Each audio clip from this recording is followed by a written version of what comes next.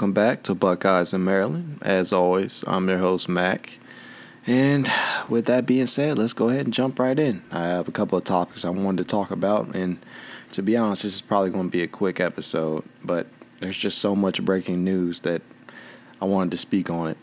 First, Steve Nash signed a 4-year contract to become the next head coach of the Brooklyn Nets. Wow. That right there was a bombshell, ladies and gentlemen. That was a bomb coming out of nowhere. Who could have suspected that they would have signed a former player with no head coaching experience? I mean, that's not to say that this can't and won't turn out successful, but man, this came from out of left field. Steve Nash, no doubt, is a Hall of Famer and was an incredibly fun basketball player to watch. He, is, in my opinion, one of the top 5 point guards of all time. He's an 8-time All-Star. First career, he averaged 14.3 points, 3 rebounds, 8.5 assists, all with Phoenix, Dallas, and Los Angeles, the Lakers. He did play 18 seasons, which, man, a lot of guys would be lucky to touch that amount. Some, you could grab a handful of guys who cumulatively probably wouldn't reach 18 seasons. So that just goes to show, how he was able to have staying power. His best season, he averaged, arguably his best seasons, he averaged 18.6 points to go with 11.6 assists, and that was during his MVP 2006-2007 season. So he definitely was a Hall of Fame player, but what's he going to be like as a coach? I think everybody's wondering that. I mean, like I said, it's not unprecedented for, a guy with no head coaching experience whatsoever to get a job, but man, nobody would have suspected that he was a leading candidate. I don't even think news of his interview made it out. So this really came from out of left field. So after everything we heard coming out of Brooklyn about maybe Jacque Vaughn retaining his job, because I think he did a pretty much job with what he was given, considering, injuries and, no Kevin Durant, barely any Kyrie Irving during the season. So I thought he had a shot at retaining his job, but, this just goes to show you never really know what's going to happen in the NBA in regards to coaching. We had heard that Greg Popovich had been a target of the Nets, considering his ties to Kevin Durant and his likability. So, I honestly thought maybe that they would have tried a little bit harder to push for somebody with a little bit more experience. But, this Steve Nash trade could definitely revitalize a franchise who is on the come up. They have some talented players, and that's not even counting Kevin Durant and Kyrie Irving next year being, hopefully fully healthy, and 2 huge additions to the roster. Caris LeVert had a great year. Spencer Dinwiddie is pretty reliable. Jarrett Allen, he's getting better, especially on the defensive end. You still have DeAndre Jordan, who was signed this past season, who, who's still a really great rebounder and defender. Not quite what he once was, but he's definitely still, a contributor. So that's not even mentioning Joe Harris and, Tyler Johnson, who signed on late during this bubble. So they're going to be loaded next season, and I would not put it past them to be a top 3 seeded team in the East, maybe even number 1. But, it remains to be seen how well everybody's going to mesh. And to be honest, Steve Nash is unproven, so we'll have to tune in to see how well and how successful that era goes. I'm rooting for him, because I really did enjoy watching Steve play, but again, he's got no experience as a head coach. So, let's pump the brakes before we put huge expectations on the Nets for this upcoming season. Next, moving to the NFL, Leonard Fournette. I spoke about this in my last episode. Leonard Fournette, he had not been a contract, not been a free agent for long before he signed a contract. And, unquestionably, Tampa Bay was one of the, top 5 suitors, for Fournette. They weren't on my top 5, but I know that they're an attractive destination right now, considering that they have an array of weapons and Tom Brady at quarterback. So how could you not look at that team and not think that you might want to join them, because they are stacked, man. They Tom Brady, LaShawn McCoy, Leonard Fournette now, still have Ronald Jones. You go to the wide receivers, they have Mike Evans, Chris Godwin, 3 exceptional tight ends in O.J. Howard, Rob Gronkowski, and Cameron Brate. So they're loaded on offense. They're not slouches on defense either. So they have all the makings of a contender, but I'm still not quite sold on how well Tom Brady will perform at 43 years old. So that's just my opinion, but Leonard Fournette signing with them is huge. That's just an even bigger boost. I mean, you already had McCoy, who, he's not quite what he used to be, but he is a 6-time Pro Bowler and can contribute in the passing game. He's always been a pretty reliable catcher out of the backfield. And Ronald Jones, he had a pretty decent season last year. So Fournette could definitely fit in there. And, I think I said that he could become a change of pace back for them and not have to be the focal point of an offense, with all those weapons. And that is definitely, true with this running back by committee approach that they're going to take. So, let's just look at the highlights here. He rushed for 1,040 yards and 9 touchdowns as a rookie. That was back in 2017. The next year, 2018, pretty down year, 439 rushing yards in only 8 games. So, he missed well over half the season. Then you go even further forward to just last season, where he had, kind of a bounce back year with 1,152 rushing yards and 3 touchdowns rushing. That could have been a little bit higher, but, he still cleared the 1,000-yard mark. And that's to go along with 76 catches for an additional 522 yards through the air. So, he had a bounce-back season last year. He carries a career 4-yard per carry average, and he's still just 25 years old. So this is a monumental pickup for Tampa Bay. And they got him cheap. Just listen to this. 1 year, base salary of $2 million with the possibility to top out at $3.5 million based on his rushing total and play time this year. That's always, to me, kind of up in the air, because this is a running back by committee.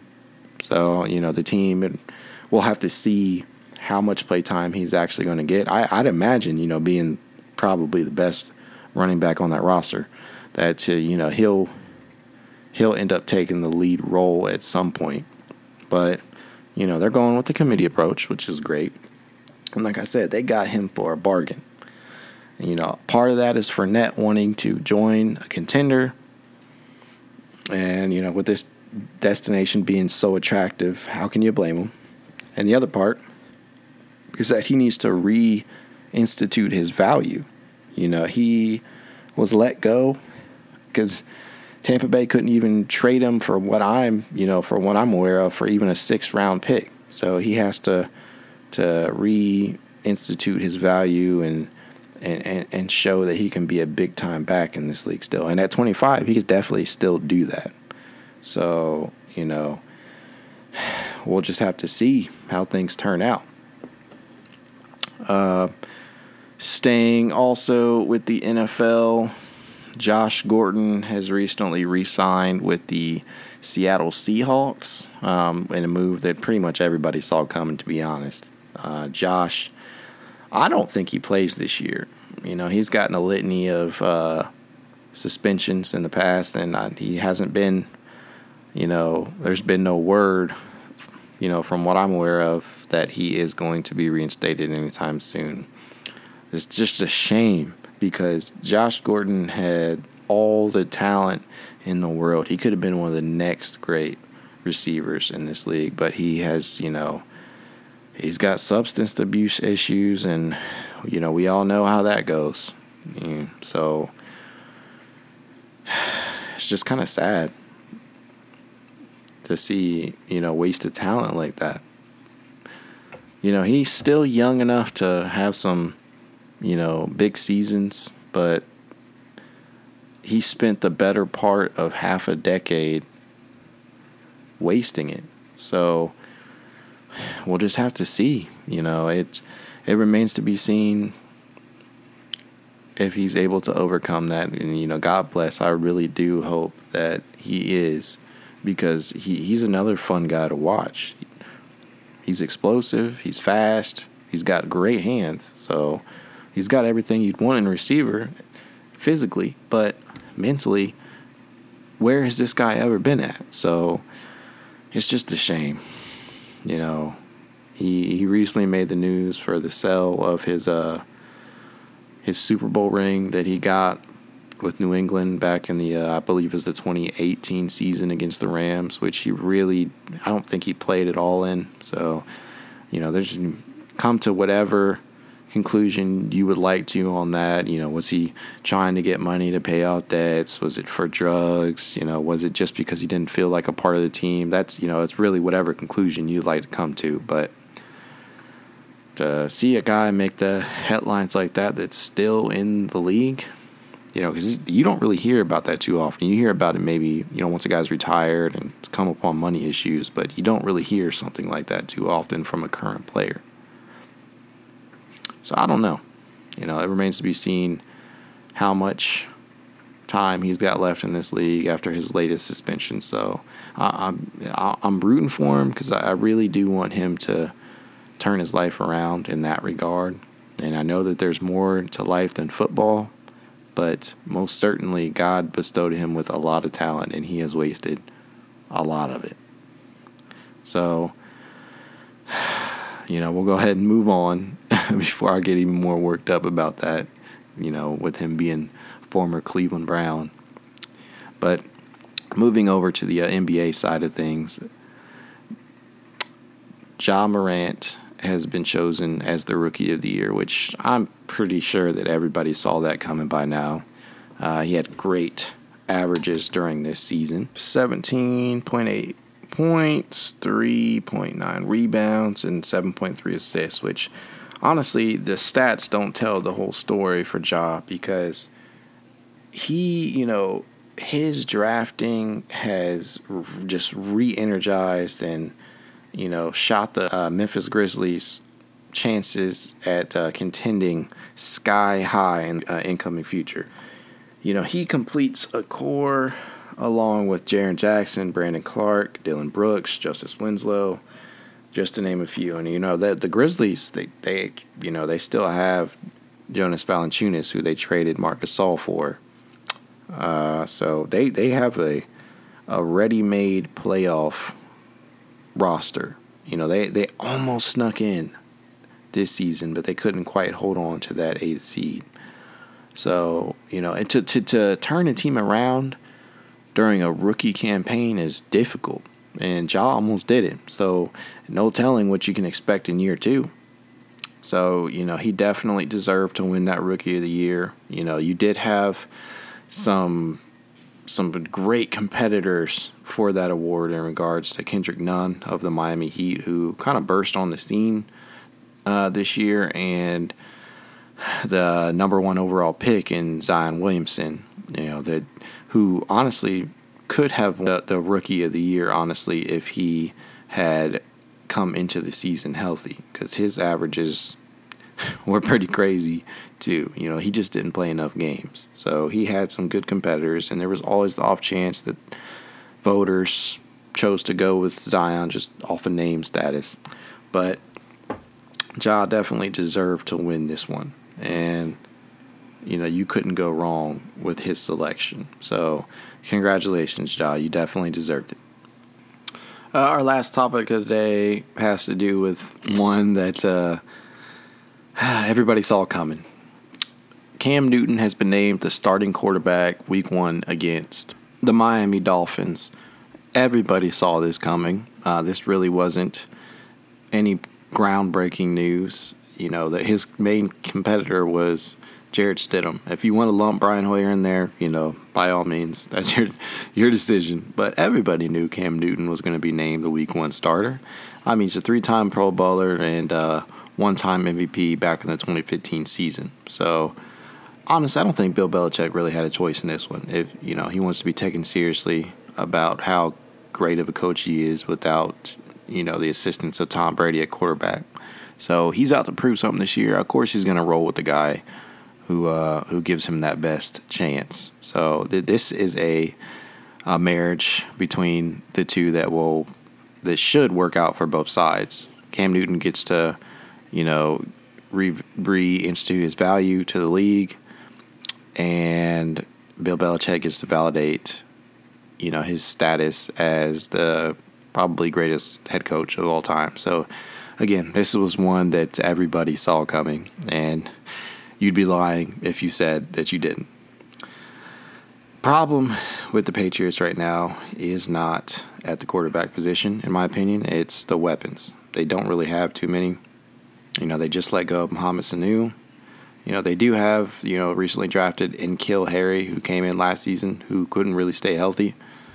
But, you know, other than that, you have Julian Edelman and, you know, Sonny Michel, a couple other, you know, small-time guys, but nothing big time. You know, remains to be seen how successful this year is going to pan out for Cam and the Pats, but you know, if anybody can get this job done, it would be Bill Belichick. So, you know, I am picking them to win the division, but we'll just have to see, I guess. But with that being said, I'll go ahead and bring this episode to a close. Please don't forget to like, subscribe, comment, you know, whatever platform you're listening to. I do thank you very much for listening in, and you guys enjoy the rest of your day.